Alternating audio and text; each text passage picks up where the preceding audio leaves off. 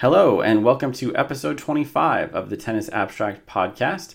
I am Jeff Sackman from tennisabstract.com, and with me is my co-host, Carl Bialik. Hi, Carl. Hey, Jeff. Listeners, if you're not familiar with Carl's work, he is a prolific tennis podcaster with the 30 Love podcast. I know he's released a couple just in the last week, and there's plenty more to come, so I hope you'll check that out. As for me, I'm trying to write a little bit more on the Tennis Abstract blog, so if you are curious about the ranking trajectory of Mihaela Buzarnescu, which, I mean, who isn't, then you can find out more about that I published a few days ago. We're in the middle of a pretty busy time on the tennis calendar, with Madrid wrapping up yesterday and the Rome Masters and Rome Premier already underway and 2 weeks away from Roland Garros, so right in the heat of the clay court season. And Carl, one of the big topics over the last week or two is the status of number one on both the ATP and WTA sides. And on the WTA side, the big story is that Simona Halep has retained number one now without much of anything in the way of noteworthy accomplishments. I mean, she won an international at the beginning of 2018, but she failed to defend her Madrid title. So she's got this one small title to her name while she's still number one. It's a small margin above Caroline Wozniacki, but number one nonetheless. And on the men's side, because Rafael Nadal lost in the quarters in Madrid, he lost number one to Roger Federer. And of course, Roger Federer is spending this whole clay court season on the sidelines. So, Carl, let's start with talking about Halep. It's easy to look at her resume and say this is a weak number one. Do you think this is a flaw in the ranking system, or just a weird sort of historical accident? Do you think she's a weak number one? Where do you stand on this?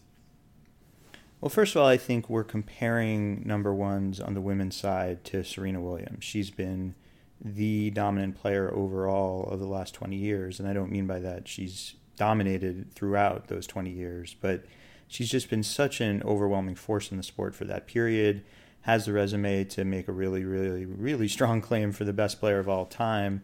And for so many of the recent years until her pregnancy, she was a dominant number one as well. And dominant in a very particular way of pretty much if she was showing up to a tournament and not withdrawing after a couple of matches, in other words, showing up to play and to win, she was winning at a really high rate, especially at the Grand Slams. Yeah, and Carl, I just saw a stat on Twitter a few days ago that Serena's winning percentage in finals over her career is like 78%. I mean, just outrageous. Yeah, and I think it's higher at slam finals and semis. It's sort of like the stats you would see for Nadal, but just on clay. That's Serena overall. And it's not even that Serena Serena was just as good in the earlier rounds. It's not that she was better in the earlier rounds, which you would normally expect, but she was just as good too. So it's really something that we're not going to see. We're unlikely to see anybody else match anything like that kind of dominance. I also think you gave Halep somewhat short shrift. I mean, you made it sound like she won one tournament this year and that's it, but right after she won Shenzhen, she made the final of the Australian Open and lost 6-4 in the third set. So, that's a pretty great result. Of course, for her it's disappointing because it's her third slam final and her third loss. But she's also done quite a bit since then. She made the semis in Doha. She made the semis in Indian Wells. She's done what we've talked about on many shows. I think we talked about it last week as well, where she's had consistent results that are about quarterfinal or semifinal level, and therefore it seems like she hasn't accomplished much. Whereas if she'd won a couple of tournaments and then lost first rounds everywhere else, that could be overall just as strong an output. But in terms of ranking points, in terms of prize money, and in terms of our awareness of someone's success, and certainly in terms of someone's Serena-ness of winning semis and finals, it doesn't look like a number one. Yeah, that's certainly true. And in an era like, maybe era is too strong of a word, but in our current time period on the women's side, there's so many players who are competitive but not dominant that if it wasn't Halep with her one international title and some other good results being number one, it would be someone else with an iffy resume for number one. I think it's just easy to caricature it a little bit because it is just that one title, regardless of how many other good wins and finals and semifinals she has. mean, for a certain type of fan, what matters is titles, and either you have them or you don't. And right now, she doesn't have them. Yeah, I think it's a funny way of looking at tennis. I don't disagree that there are fans out there who look at it that way. I think the equivalent, and maybe the reason some people look at it that way, and the people we're aware of as a couple of American tennis fans, are people who look at, let's say, the NBA and say, well, it doesn't matter how many games you win in the regular season, it's about titles. But there are so many titles available all year, including 4 at the Grand Slam level, that putting a priority on final matches one week when the semifinal the next week at a bigger event could be bigger, and when the sport just is built where you're going to lose most weeks and then move on to the next week, it's just not built that way. There is no one single season and one single title that everyone is playing for so they can deprioritize. And the very nature of the ranking system that we all accept as the determinant of number one, even if there are better ways of calculating it out there like ELO, the very nature of it is based on ranking points, and you get ranking points for every win you get, whatever round it's in. So I don't think we're ever going to convince anyone that Halep is the clear number one because of your point about titles, but I just find it to be an odd way to look at tennis. It is, yeah. And since you mentioned ELO, it's interesting to think about the two systems next to each other. That, like you were saying, it's an odd way to look at tennis just to think about who's winning finals, and ELO takes that out entirely. I mean, ELO is just about like who you're beating and how good they are, not when it is, where it is, any of that stuff. And Halep is, depending on how you look at Serena and Sharapova, Halep's pretty much number one in ELO as well. So having that sort of consistent but not title-ridden resume, that's going to tend to look better in ELO. And if you trust that as being a better indicator of future results and so on, then that sort of resume actually means you're a better player than someone who, I don't know, let's imagine Ostapenko had won the U.S. Open as well, and Ostapenko held 2 slams right now. She might be number one with 2 slams, but I think it would be a stretch to say she's a better player in the sense that she's more likely to win her next match or her next title. So just to your point that it's a weird way of looking at tennis to say that the titles are what really matters. Yeah, and I think you also brought up a really strong point before, which is this argument sounds familiar. We've talked about this with, let's say, Dinara Safina, but at the time we had a Serena Williams who wasn't number one, but seemed like number one, was number one in ELO if ELO had existed, or if we back calculated it, would have been expected to beat Safina. Whereas right now, Halep is number one no matter how you look at it. If she weren't number one, someone else would have to be, and it's not obvious who would be. So it makes this a really different conversation. I think this one is much more about we have a really even field, so she's not number one by much, and the other players have almost as good a claim, and if you emphasize titles more, maybe a better claim, but it's really close. But that's a very different situation than, well, because of the way the ranking system is constructed and the way this player has scheduled, she's number one, but only for those reasons. Yeah, to flip the usual script about as far as I possibly can, setting aside ELO and all that stuff, I've been thinking a little lately about our sense of what makes a great player, because I've been watching some 70s Grand Slam finals and some late 80s and early 90s women's matches, and I'm fascinated just personally when I'm watching a match and it seems wrong that a player even loses points or gets broken or something. And I think every fan has that feeling sometimes. It depends on your preferences, of course, but maybe you watch Roger Federer and just can't believe that he's getting broken because it's Roger Federer. He looks like he should never have his serve broken or lose his set. If you watch Nadal on clay, I mean, it's funny to say this a few days after he lost to Dominic Thiem, but watching Nadal on clay, you have the same feeling. I mean, you realize it's logically possible for him to lose, but it doesn't really seem right. And watching Steffi Graf feels exactly the same way. Watching Bjorn Borg, I think, in the 70s, it would have felt the same way. It just doesn't seem right that these guys will lose. And to your point that back in the Dinara Safina number one days, it wasn't Safina who gave anybody that feeling. I mean, probably not even Safina's parents were thinking, Dinara can't lose. It was Serena who gave everyone that impression. And like you say, there's no one there like that at that level on the WTA right now. And on clay anyway, to me, that's Simona. I mean, maybe that's my personal bias because I'm known to be a little bit of a Simona Halep fan, but watching her on clay, it doesn't really seem right that someone is able to win enough points against her to win a match. I'm not sure I would feel quite that strongly about her on other surfaces, but she might be the closest thing we have right now to someone who just looks like she's a dominant player, even if the results don't quite bear that out. So what do you make of, and this is not to undermine our consensus that she is number one in every respect. She's got 2 losses on clay, and they were blowout losses to Coco Vandeweghe and Karolina Pliskova, 2 power players in Stuttgart and Madrid. And I'm just wondering what you make of those, other than those that didn't feel right, or those are 2 really tough opponents.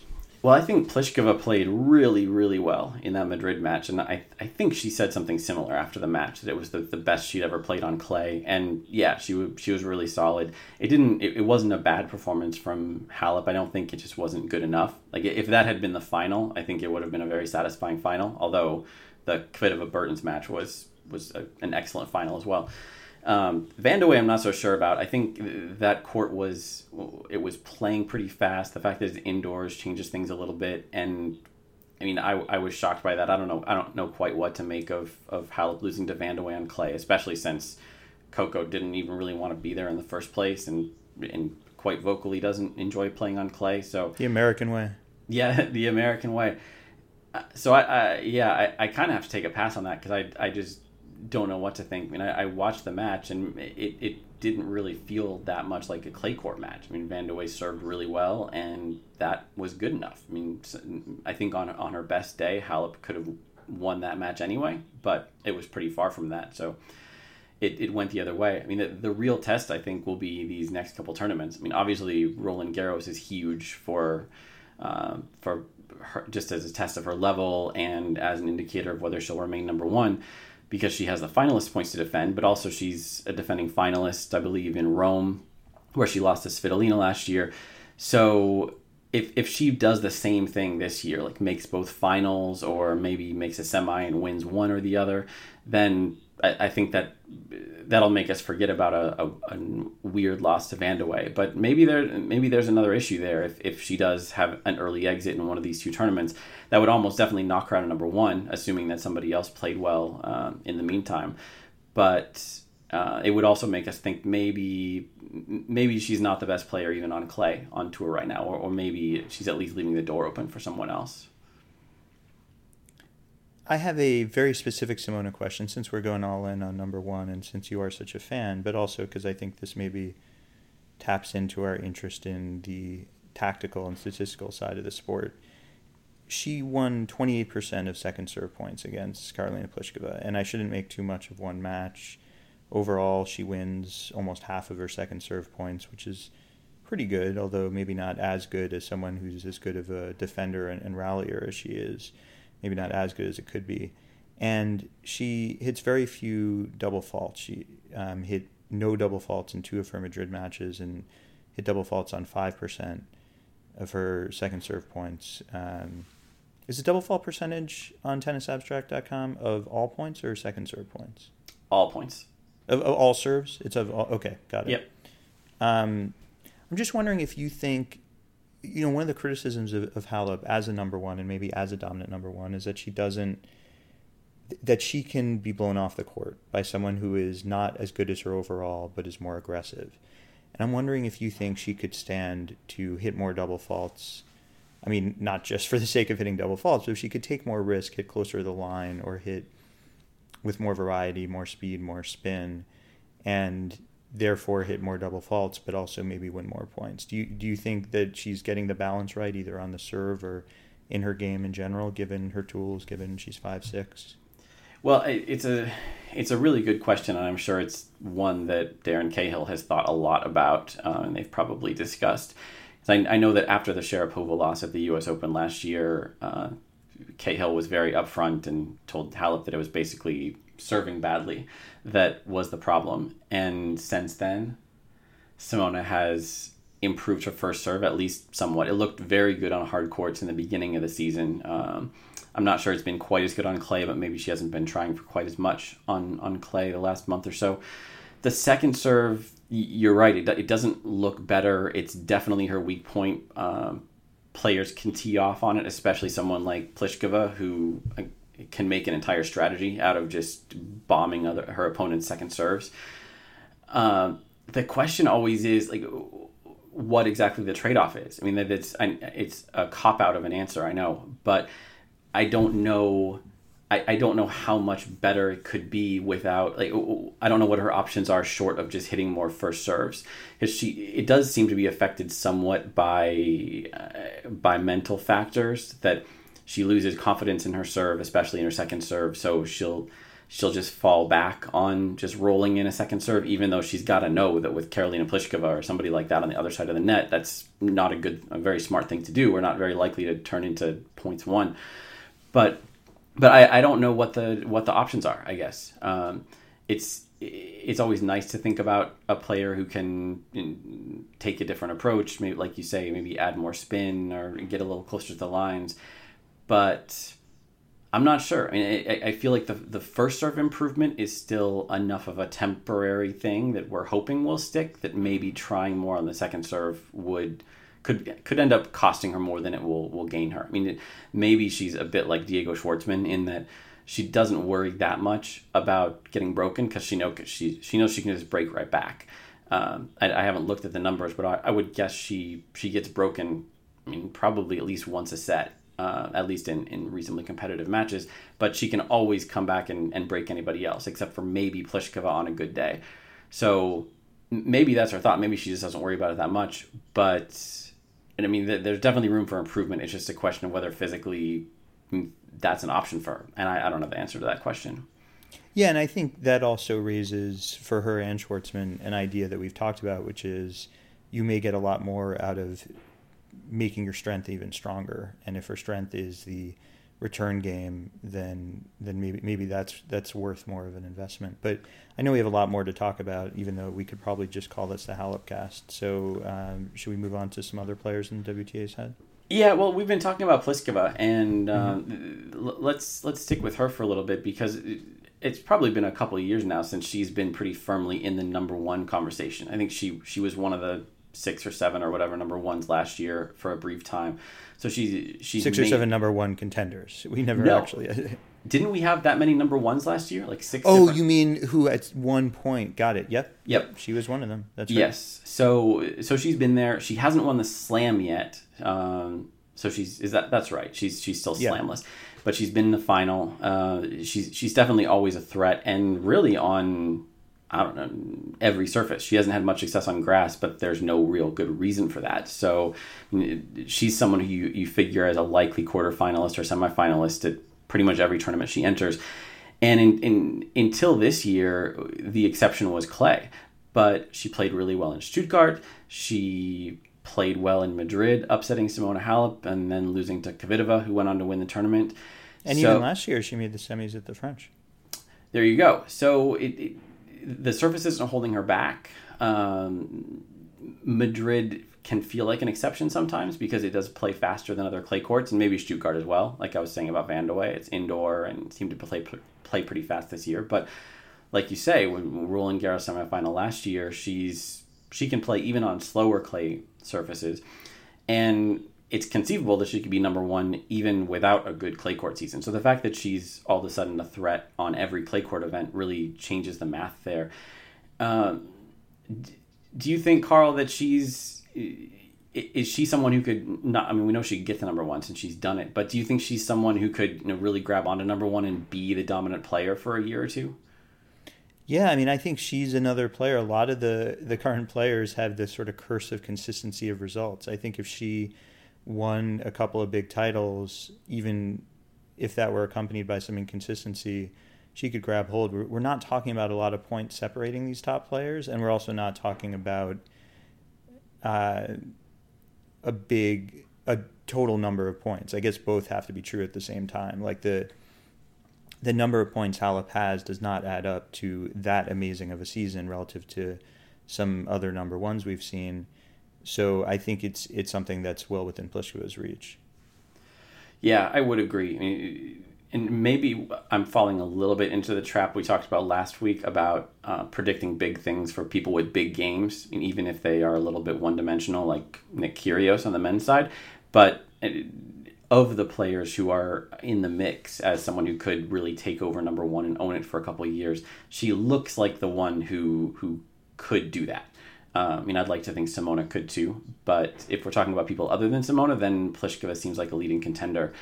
Another name, though, that is really a big surprise if you think back to where we were a year ago is Petra Kvitova, who's now won 2 tournaments in a row despite a really, really quick turnaround. Also someone who we've never really thought of as a big threat on clay, since her biggest achievements have been on the grass at Wimbledon. But watching Kvitova rack up all these wins, do you think that she could actually improve on her peak ranking and she could make it to number one? Oh, certainly I think she can make it to number one. I'm not that surprised by her win in Madrid. It's her 3rd Madrid title. She's always done well at the high altitude with her big game, her ultra aggressive game. But the fact that she has gotten, I mean, she was going from a ranking when she returned last year of 16 in the world, thereabouts, and I think a lot of points dropped off quickly. So she's had to really, that means she didn't really have the best draws. She really had to earn, and she was coming back, we should remind listeners, from a horrific attack on her hand that left it badly bloodied and mangled. And even when she came back at the French Open, her hand was still far from recovered. So not only was she coming back without much match play and with a tough ranking and tough draws, but with major physical hurdles to overcome. And here she is, she's 8th in the world, heading into the French Open with hardly any points to defend, because that was her return tournament last year, and she just won 1 match. And the grass season coming up. And, again, we shouldn't have to keep repeating it, but there just isn't a ton of space between the top players. I mean, right now, in terms of the live rankings, Kvitova is 2,300 points behind Wozniacki.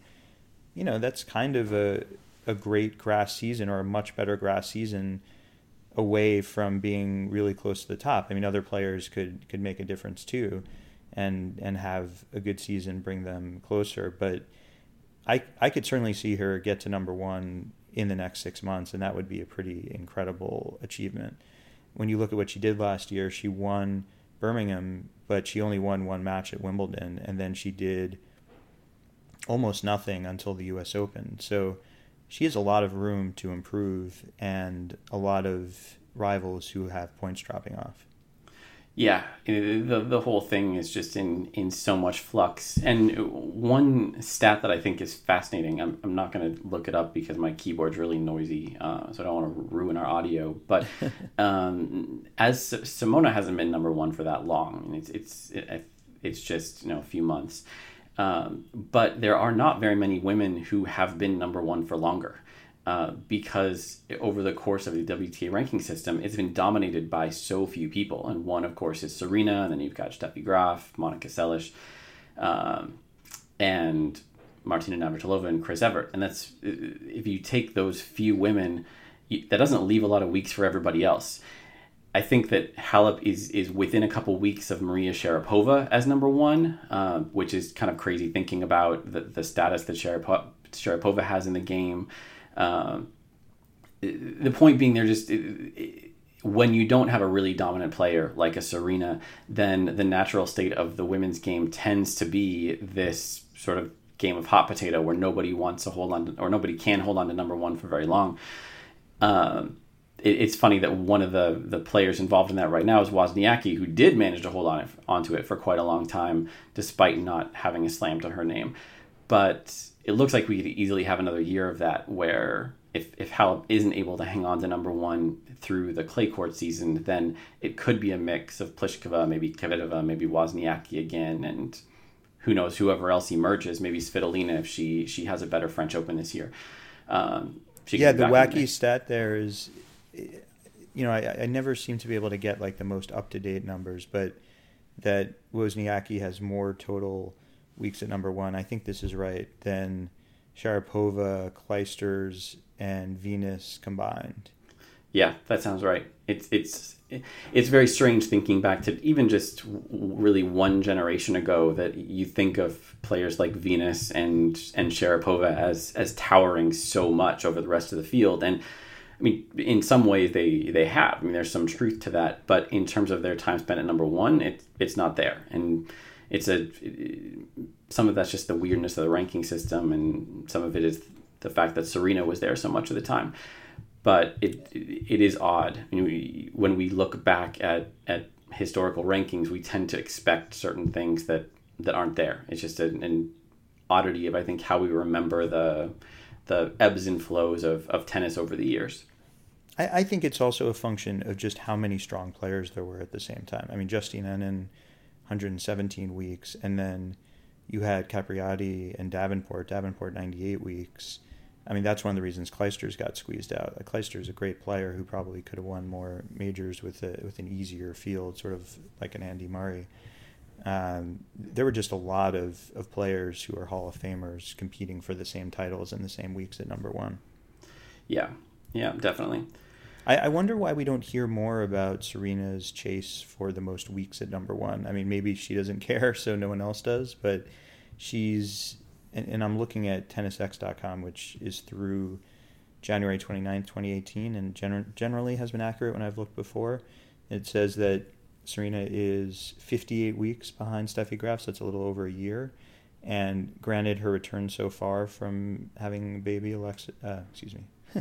Olympia, Alexis is her husband, makes it look less likely than it did when everyone just assumed she'd kind of march back to dominance, but she still certainly has a chance to, and 58 weeks means over a year, which she could get by having a really great run and blowing away the field for a year and then staying there. Certainly unlikely given her age, but I wonder if that's a motivating factor at all. We hear about it a lot on the men's side in terms of Federer's chase for that record over Sampras, so I just wonder if that's something to watch on the WTA side. Yeah, I agree. We haven't heard much about that for quite a while. The talk seems to be more about Grand Slam totals and Serena chasing down Steffi Graf there, and then maybe also chasing down Margaret Court, I think. But yeah, the big question mark is what happens when she comes back. We were talking a little bit before we hit the record button about how when players return from long layoffs, it always seems obvious in retrospect how they will play. Like Nadal missed 3 months earlier this season, or almost 3 months earlier this season after the Australian Open, and then that's almost completely forgotten now. He came back on clay and boom, he's beating everybody again. And then other times people will come back from a long layoff and never be the same again, and it kind of feels like, yeah, we knew that. Like Djokovic, it seemed like it was his time. When of course before Djokovic hit this tailspin, people were thinking of him as, a lock to win the next 10 Grand Slams or something.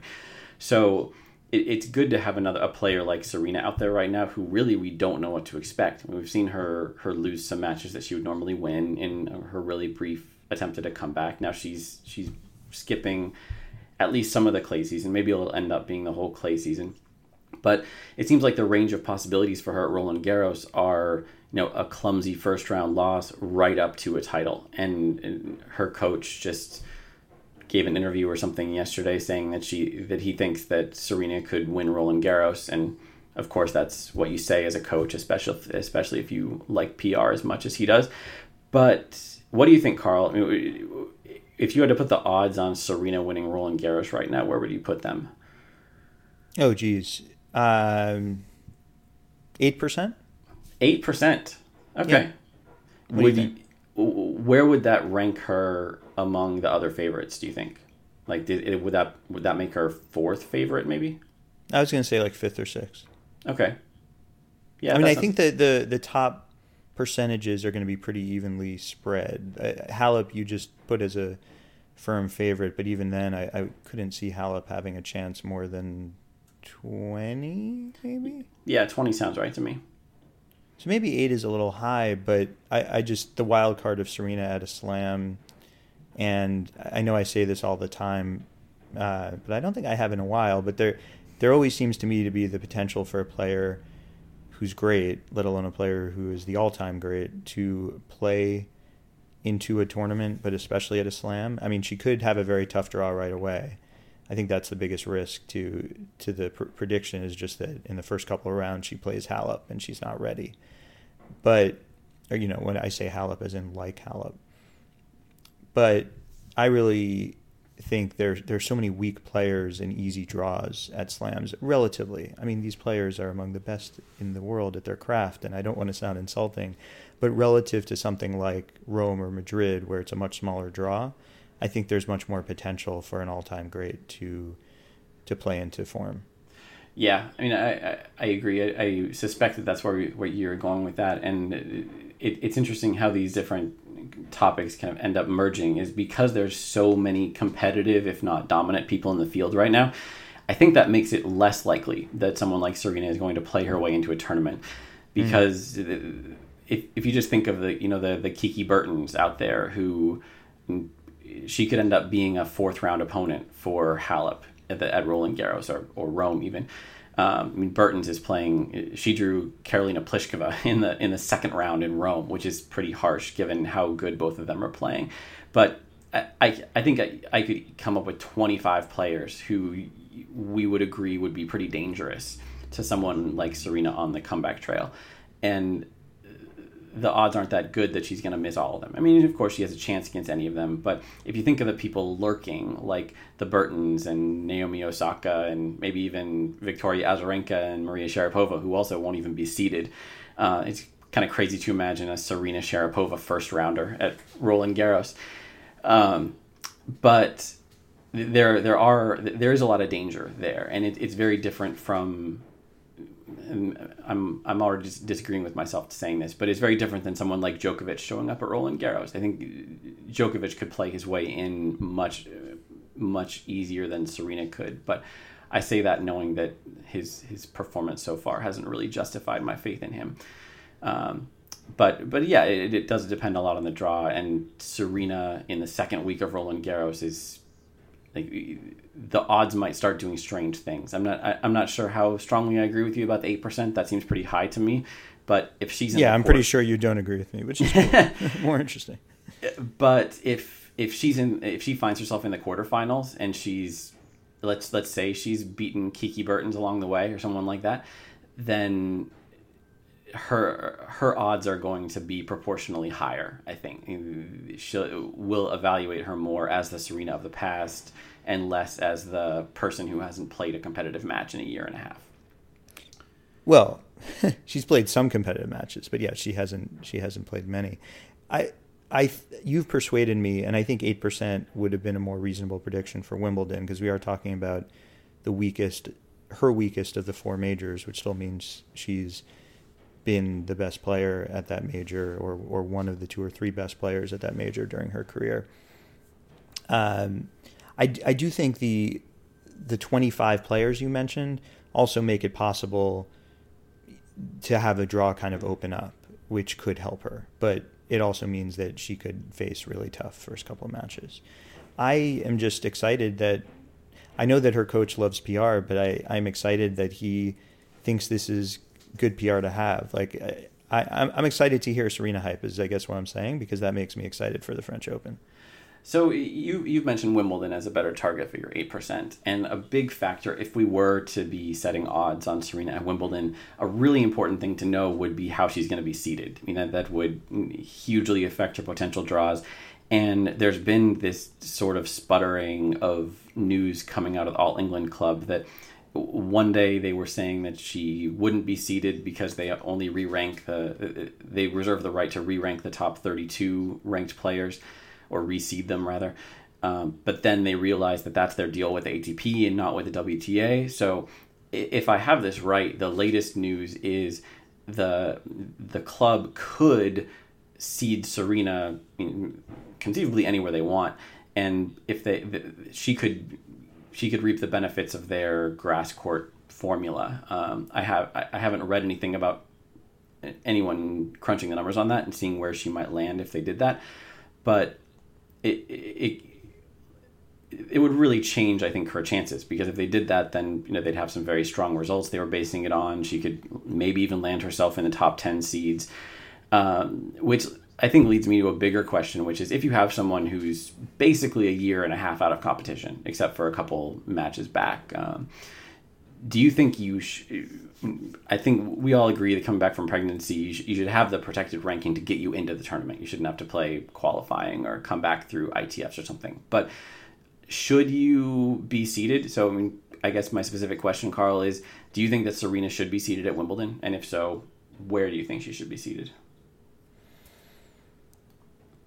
I, first of all, just think this matters so much less than getting in that I don't get too bothered either way. Like, I don't actually have that strong an opinion.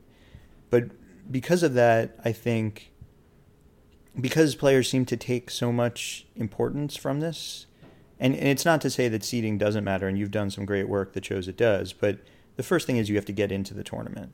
And things like wild cards that go to players from favored nations who have not earned their way in, I mean, that really boils my blood much more than what advantages players get in the draw. I say let's not risk any disrespect to the all-time great and give her a great seed. I also think it's to the benefit of the tournament. I mean, yeah, she could lose early, but top seeds lose early at slams all the time, and we don't even know that means that it was an unearned seed. So I would give her a pretty high seed. I mean, I think it's a little risky because you open the door. There's slippery slope arguments that could be made. Okay, you've given her a high seed. What about for other players? But you can shut those down pretty quickly by saying there is no player, certainly no active player, who is in the same conversation as Serena Williams, and certainly not in terms of achievements at Wimbledon. So I'd be pretty generous. I guess you're asking me for a specific number. I think I would go top 8, maybe even top 4. Interesting. I've been thinking about this quite a bit lately because I am working on fixing my ELO ratings to handle people taking long layoffs. One of the kind of annoying things about using my ELO ratings for like at least the last year has been there are so many formerly great players who have been out of competition or are still out of competition for various reasons, thinking about Djokovic, Murray, Sharapova, Azarenka, Serena, Stan Wawrinka, and a few others.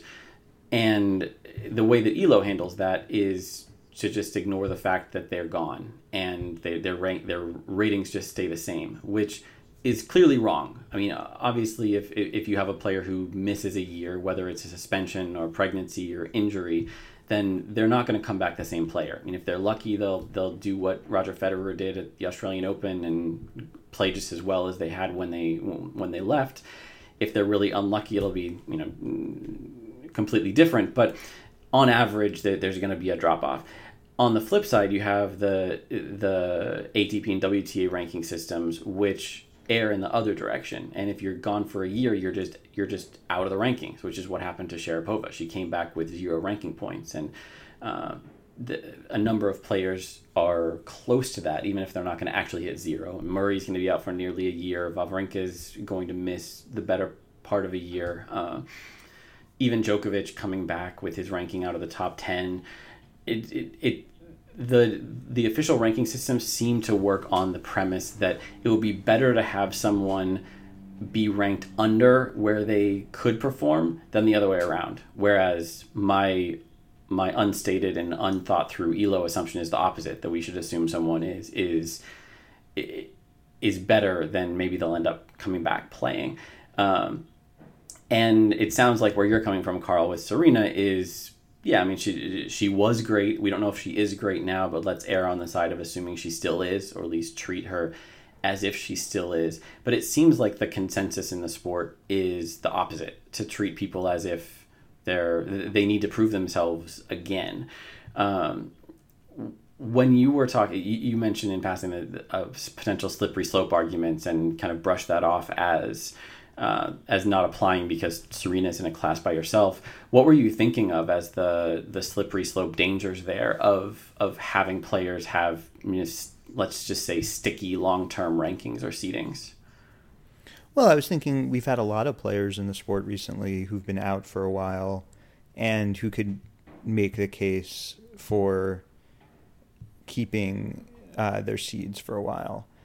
I was really rejecting it just because I get that people get bent out of shape about these seeding arguments, and I, rather than having a much broader one, especially ahead of a slam in Wimbledon that starts in a month and a half, I was trying to think of sort of a way to deal with the most important question, which is what to do with Serena Williams at Wimbledon, instead of what to do with the bigger question of these seeds for players who've been out a while. But yeah, I like the approach that you're taking, especially because I just don't see an enormous cost here. I guess what the cost is to the players who have stayed on tour and who have been fighting it out week after week. I guess I just feel a lot of compassion for the players who have week after week been trying to get back on tour and how hard that is. And also that we have a lot of evidence that they are still very likely in aggregate to be great. Yeah, and I wrote what ended up being a really long post about this a couple months ago, whether Serena should be seeded. And one of the things I came up with was, if we did agree, I mean, this is a huge if, it'll never happen, but if we did agree on what the typical layoff penalty was, or the rating decay, or whatever you want to call it, if we were to say that the average player comes back 150 ELO points lower than they were when they left, then we could translate that somehow to the WTA ranking system and say, okay, Serena was number one when she left. Let's apply this penalty and say when she comes back, she is, for the purposes of seeding, she's number 22 or something. I don't know. I haven't done anything like running the numbers on that, but that feels about right to me. So if we could do that, then that seems to me a more defensible way of essentially taking away a seed from someone who, by most standards, has earned it. I mean, that's always the question for me, which you hinted at in what you just said, Carl, that like if you are going to grant a seed to a returning player, then you're taking it away from somebody else. And maybe that somebody else is a player who wasn't really favored to make the round of 16 anyway. I mean, number 32 right now is Mihaela Buzarnescu, actually, who I already mentioned at the outside of today's show. And I mean, Buzarnescu has earned a lot in the last year, but she's not someone you expect to see in the second week of Wimbledon. So it's certainly defensible to kick her off the list in favor of Serena, but I would just like to have a consistent way of doing that. I mean, that's the main thing that my article is pushing for is we got to get rid of the wild card bias that gives the advantages to not just home country players, but more popular players, even if they've deserved it, like Serena has. And whatever we do, it has to be consistent, because the way that so many of these decisions are made now, maybe this is coming up about Serena because she's Serena and she's the greatest of all time, but Victoria Azarenka is in a really similar situation, and she's pretty close to one of the greatest of all time.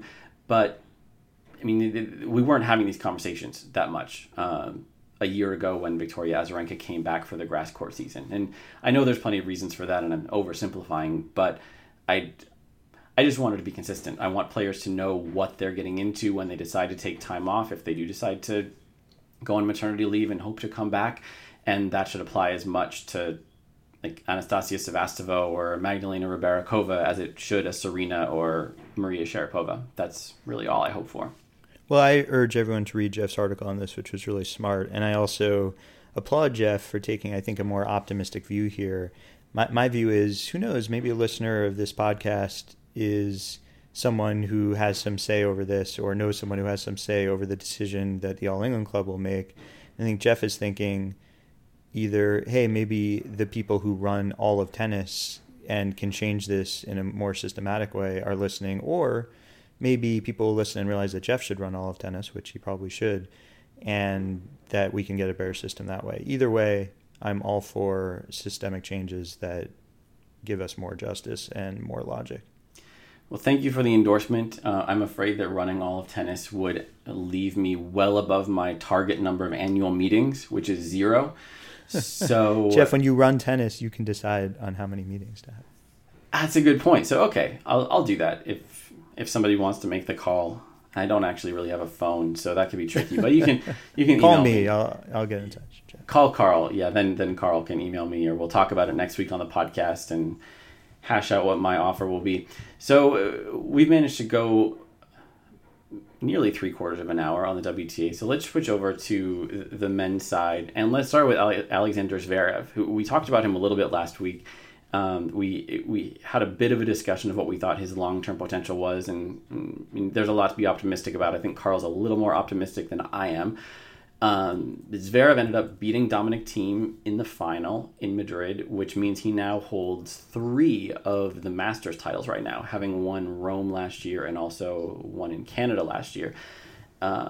He didn't do the hardest work in winning this title because Dominic Thiem, who he defeated in the final, did the really hard work of knocking out Rafael Nadal. But that all doesn't really matter when it comes down to who gets to take the trophy home.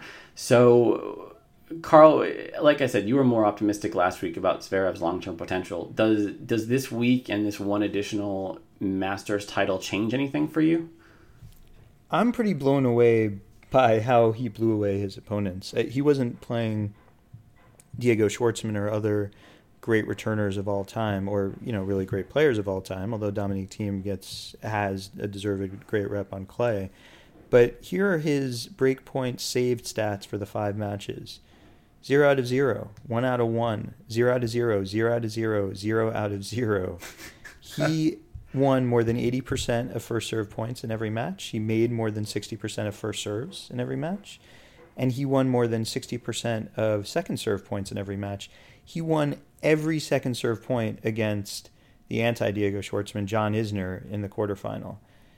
He served so well. Now, this is Madrid, so it's not typical clay, and he was playing, other than Thiem, some non-typical clay opponents, especially Isner in the quarters and Shapovalov in the semis. But still, that's a pretty powerful showing. Yeah, it really is. As you point out, Madrid is a bit different from other clay court events because of the altitude. We also had Kevin Anderson making a deep run, which is not something you say very often on clay. Shapovalov is, based on what we've seen from him so far on tour, he's, I don't want to say one-dimensional, but he's definitely a better server than average and a weaker returner than average.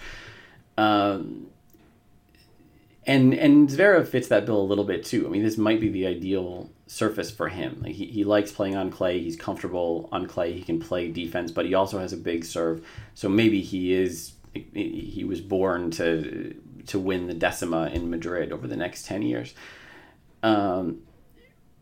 What do you think then, Carl, about Dominic Thiem? I mean, he got this big win against Nadal. He looked like the second best player on the surface, and then he couldn't do much against Zverev. I mean, does this change your attitude about Thiem being the second best player on clay right now?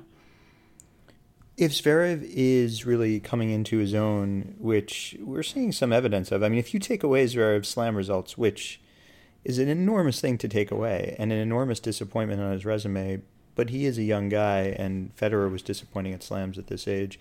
If you take away those results, Zverev is really coming into his own as the second best player who's playing tennis right now, whatever the surface. I mean, he's third best when Rafa and Federer are both playing, and better than everyone else by a pretty big margin. And it looks like that's probably true on every surface right now. So I don't really necessarily take anything away from Thiem, but I do say, hey, Thiem is actually 24 years old. Thiem turns 25 in September. You love when I point out that, you gotta round up. But I think it actually matters for these young guys at least a little bit. Zverev is improving at a much faster rate, or at least we can think he is. He's only 21, just turned 21. Thiem, I think, is probably about as good on clay as we thought he was, about as good as he was last year, but he's not improving very quickly. I think we made a big deal last year out of how he beat Rafa at Rome, which is a tougher tournament to beat Rafa at than Madrid. But then the very next match, he lost to Djokovic 6-1, 6-love. He did a lot better against Zverev this week. So I don't really knock him too much for losing to Zverev, but I think it's possible that Thiem, having been really good on clay for a long time and also being much better on clay than other surfaces, has maybe biased us a little against realizing that Zverev just being really good overall means he's better than Thiem on every surface, even Thiem's best surface. Okay, so the question then is, as it always is with tennis, how do we deal with these sort of triangle head-to-heads where we know that Zverev can beat Thiem? I mean, he showed that pretty comprehensively yesterday. We know that Thiem can beat Nadal. But on the other hand, we also know that Nadal can beat Zverev. And the last time they played, which was only a few weeks ago in Davis Cup, it was pretty lopsided. I mean, Nadal beats Zverev as badly as Zverev was beating everybody this week. So does that affect your analysis of Zverev at all, to know that, I mean, on grass courts he's beaten Federer. We know he can beat Thiem on clay, but he seems to be outplayed when he's facing Nadal on clay. No, I mean, it doesn't affect my analysis of anyone to know they're outplayed by Nadal on clay. I mean, Thiem beating Nadal at one match that's not at Roland Garros on clay doesn't really affect my opinion much either way either. Like, just a few weeks earlier, they met in Monte Carlo and Rafa won 6-love, 6-2 against Thiem. So, no, I think Nadal, the next time he plays Zverev on clay, is going to be a big favorite, because next time he plays anyone on clay, he'll be the big favorite. And I said before, I think Zverev is behind Nadal and Federer when those two are playing.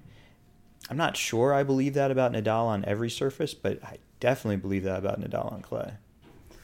Yeah, that seems sensible. One more thing I wanted to talk about with the Madrid results and just the last few weeks in general is we have Dominic Thiem, one of the best players on clay. We have Denis Shapovalov, who came out of nowhere. Maybe we should talk just about that, but we'll save that for a minute. Shapovalov came out of nowhere to have this semifinal run in Madrid, basically his first experience on European clay. And we have Stefanos Tsitsipas, another youngster who had a career best result on clay, making it to the final in Barcelona. What these three people all have in common is they all have one-handed backhands. And we've been hearing for, I don't know, a decade, maybe more, that the one-handed backhand is dying. And these three guys not only are young, especially Shapovalov and Tsitsipas, but they're also having really good results on a surface that you don't always associate with one-handed backhands, especially these days when the prime one-handed backhand guy is Roger Federer. Do you think, Carl, that are we seeing a resurgence of the one-handed backhand? I mean, does this give you hope that it's not as dead as people have been saying it is? Yeah, I think anyone who's been saying it's dead has not been paying attention to some of the young guys. Tsitsipas is a prime example. You mentioned Shapovalov. It's, right now the rain has, as we're talking, the rain has come to a match between an older one-handed backhand guy, Cuevas, who's great on clay, and a younger one, Cecchinato, who has done basically everything he's accomplished on tour on clay. I used to have this sense that the one-handed backhand was a lot weaker on clay, and I think it does come from what you identified, which is the Federer effect. We had this sense that Federer was weaker on clay. Federer had a one-handed backhand, ergo, ipso, I don't know, Latin, etc. But QED. But I think there were a few biases there. I think one is what we really meant is that Federer was weaker against Nadal. And he was weaker against Nadal on clay because Nadal could get to his backhand, and his backhand was his weaker shot. Nadal dominates everyone on clay. Now, he dominated Federer more than you would expect on clay, granted.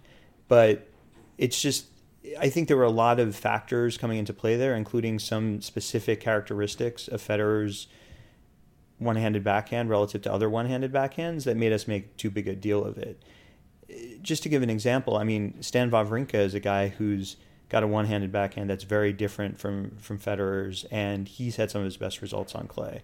Richard Gasquet, also a different one-handed backhand. Both of them able to handle balls up high, maybe a little better than Federer can. Also Philip Kohlschreiber, all other guys in their 30s who have had some great results on clay throughout their careers. I think better able to handle balls up high and better able to generate a lot of topspin with their one-handed backhands. And those are both important characteristics on clay. Yeah, I think another factor is because the ball moves through the court a little slower on clay, it gives you a little bit more time to prepare. And I'm I'm not a coach, I'm not a tactician, but I feel like the one-handed backhand takes a little bit more time to prepare than a two-hander does, especially compared to the really compact two-handers of the Fognini and Mannarino mold. So it might be that when you think of the majestic one-handers of a Wawrinka or a Gasquet, like you've got to prepare for a split second or two longer to hit a shot like that. And playing on clay, especially playing on clay 2 meters behind the baseline like Gasquet does, that gives you time to do that. I mean, you still have to deal with the less predictable bounces on clay, but you do have a little more time to prepare that big shot and generate all that topspin. So the potential's there. About Shapovalov, I don't think anybody, including Dennis himself, expected to be there in the semifinals this week. I think if we've talked about him before, I'm not sure if we have, but if we have, it might have been to highlight the fact that he profiles as a pretty one-dimensional serve guy. I mean, despite the early success he's had on tour. I'll ask you the same question about him that I did about Zverev. Does this result change your opinion of him at all, or do you think this is more of just a fluke? I mean, I think it continued to be a serve-dominant performance, and he was playing. He also was not playing any of the great clay players, including, he beat his countryman Milos Raonic. He beat Kyle Edmund, who's had a pretty nice spring, but also isn't generally considered a clay specialist. So yeah, I think it makes me feel better about his overall abilities and match play, that he's able to accomplish what he has. He just turned 19, and so he's now had, in a 12-month period, some really, really good results. Most notably, having reached a semifinal at a different Masters, the Canada Masters last year, and then the round of 16 at the U.S. Open after qualifying. So he's got a lot of game for a 19-year-old. I think you found in the past that someone serve dominant like him isn't likely to improve his return that much. So I think that'll be the big challenge for him, especially with his one-handed backhand. Yeah, I would agree. And looking at what he's achieved by 19, there are some decent parallels to Nick Kyrgios, who prompted me to look into that, whether players' return games really would improve. So I've thought more about that over the years and might have a more rigorous way of approaching it. So maybe I should go back into that. Go back at that topic with Shapovalov in mind. But yeah, the fact that what he's accomplished by 19 is really impressive. And like I said, nobody saw this one coming at all. But as you say, it was a weird clay court event with his deep run and Kevin Anderson, I mentioned earlier, making the semifinals, which is pretty crazy. The one thing I wanted to mention, and I'm not sure whether this counts as analytical or not, or just pure geekiness, but there's a lot of crazy stuff happening right now with head-to-heads. And one of the ones was Shapovalov-Edmund, who have now faced each other, I believe, 5 times in Shapovalov's tour career, which, as you said, Carl, is basically 1 year long. So I think I read Shapovalov has played fewer than 60 career tour-level matches, and 5 of them have come against Kyle Edmund. And they've been good matches. Yeah. And another crazy head-to-head thing is Dominic Thiem had played Kevin Anderson 6 times before they met in Madrid this past week. And Anderson led the head-to-head 6-0, which granted was none of that was on clay, but it was 6-0 and Thiem turned that one around. So as my Austrian friend pointed out, nobody beats Dominic Thiem 7 times in a row. I bet someone will disprove that at some point, but yeah, so far. Probably. But also speaking of Dominic Thiem, he and Nadal have a pretty lengthy head-to-head already. I think they've played 9 times, something like that.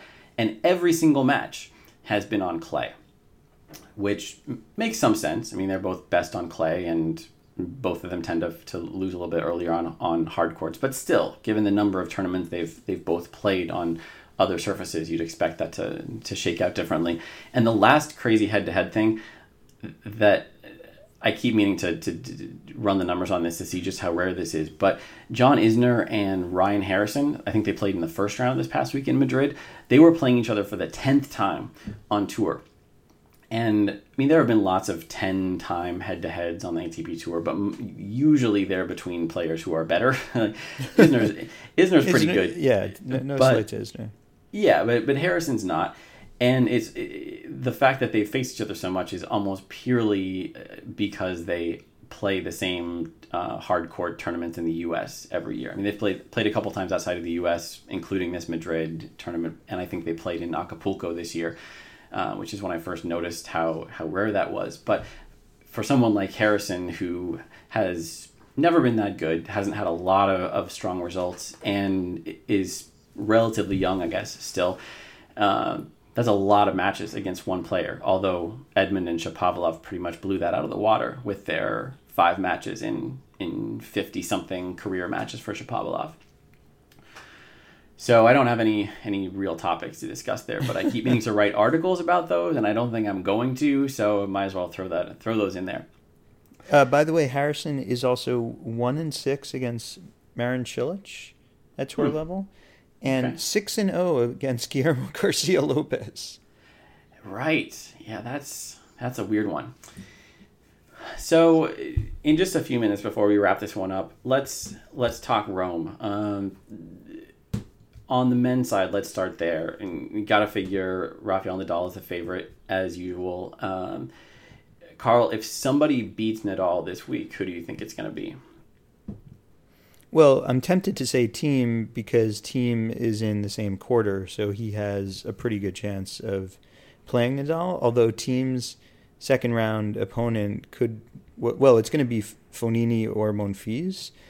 Monfils just got beaten badly by Nadal, but I still think could give him a match. But Fognini has beaten him on clay before a couple of times. So Fognini or Thiem, whoever wins that match, I think has the best chance. Yeah, I would agree. And who do you think is the second favorite to win the tournament? I mean, he's done it before. He's won twice in a row before, so I'll say Zverev, although Del Potro is also lurking and has a decent draw, so he'd be my close third favorite. I would love to see Del Potro do that. I was a bit disappointed that I guess he hasn't played that much on clay, but the fact that he lost that tight match to Lajovic, that was a bit of a letdown. I mean, given how the matches were playing out in Madrid, I feel like if he had pulled out that tiebreak, he could have easily been in the final, but it was not to be. Women's side, like I mentioned earlier, this was Svitolina's tournament last year. She beat Halep in the final, so Svitolina's been a little bit out of the picture lately. I mean, she's had a pretty solid season, but she's been outshone, I guess, by some of the other ladies. What's your pick there, Carl? Well, I just heard one of the smartest tennis analysts I know talk about how Simona Halep is basically a given on clay, so I'm going to go with her, although I'd be a little afraid of that first match against Naomi Osaka. Yeah, I was not thrilled when I saw that draw come out. And it was going to be Azarenka if it wasn't Osaka, so tough either way. Yeah, that's pretty brutal. Yeah, as much as I would caution you not to trust that tennis analyst too much, Halep does seem like the odds-on pick.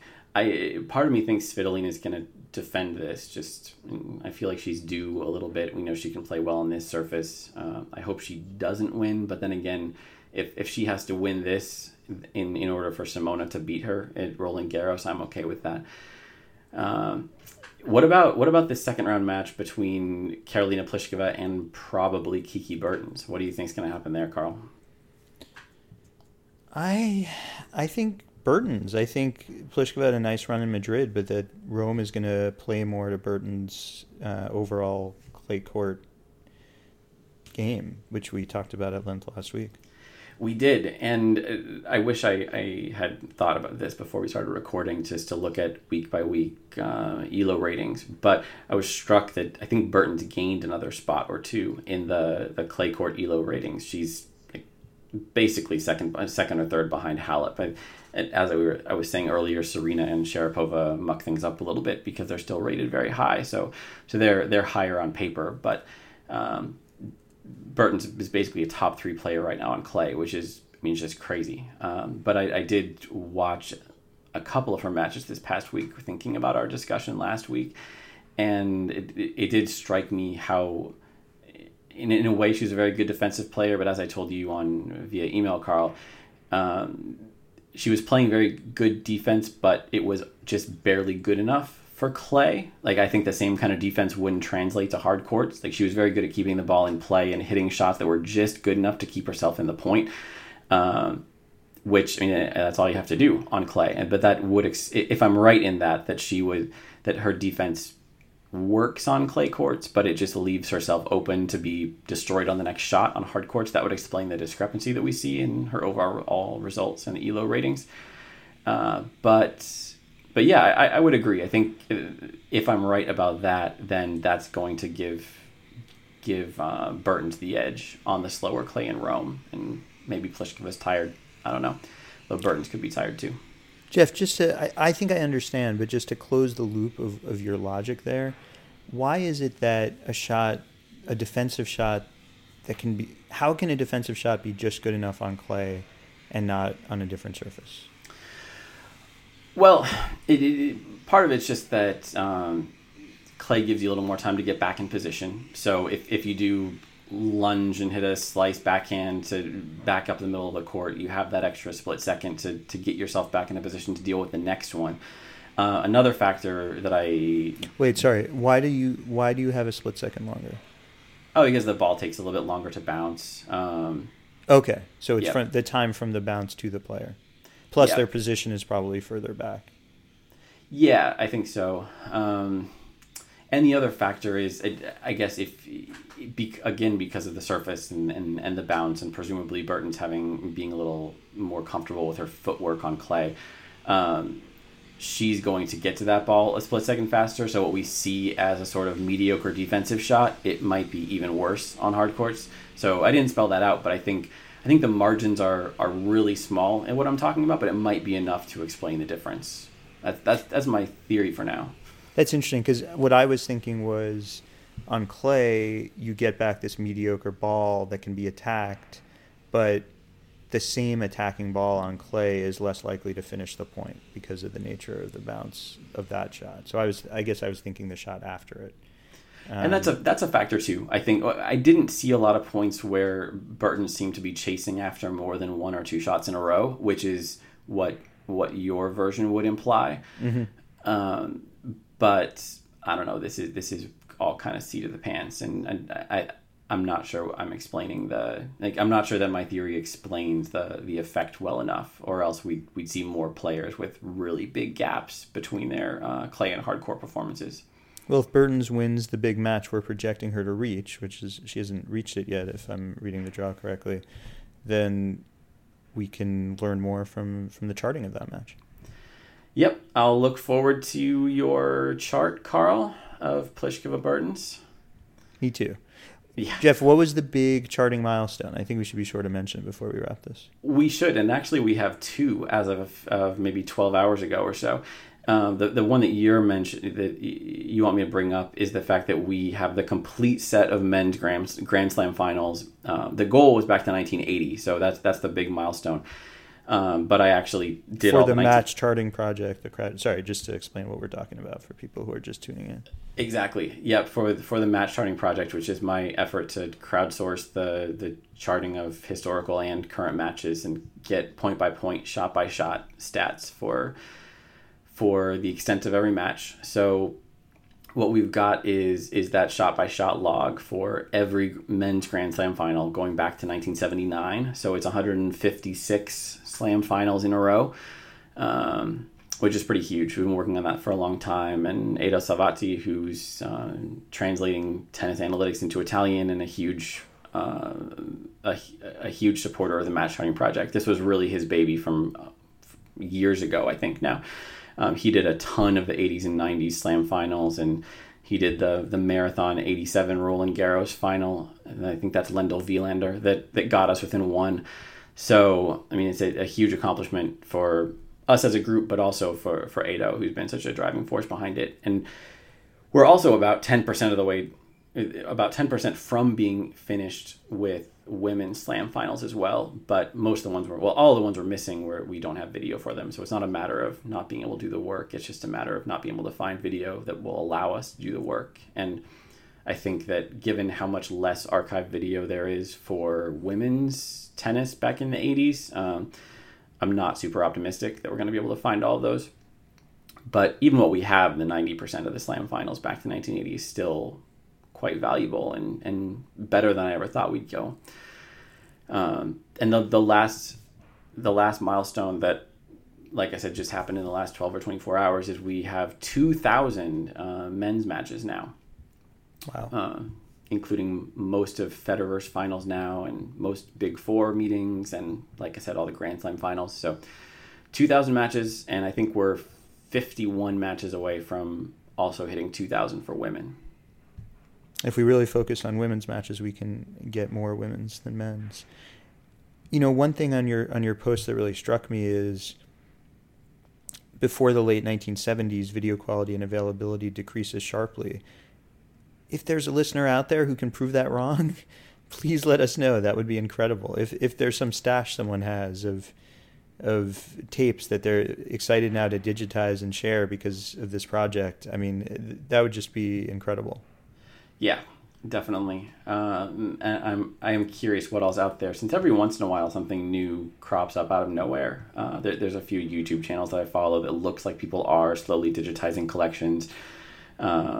And I really hope that people do a better job of digitizing whatever women's archival footage there is out there, because there's a huge amount of video from men's matches in the 80s and a little bit from the mid to late 70s. But the further back you go, the more disproportionately men it is. And I would like to correct for that as much as possible, at least within the range of what the Match Charting Project can do. That would be really exciting. Yes. So thank you for bringing that up, Carl. It's important to keep everybody excited about the project. I know some listeners overlap with some of our most prolific charters, and as always, I really appreciate everyone's efforts in that direction.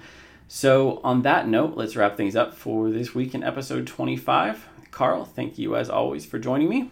My pleasure, Jeff. Thank you everyone for listening, and if all goes well, we will see you next week.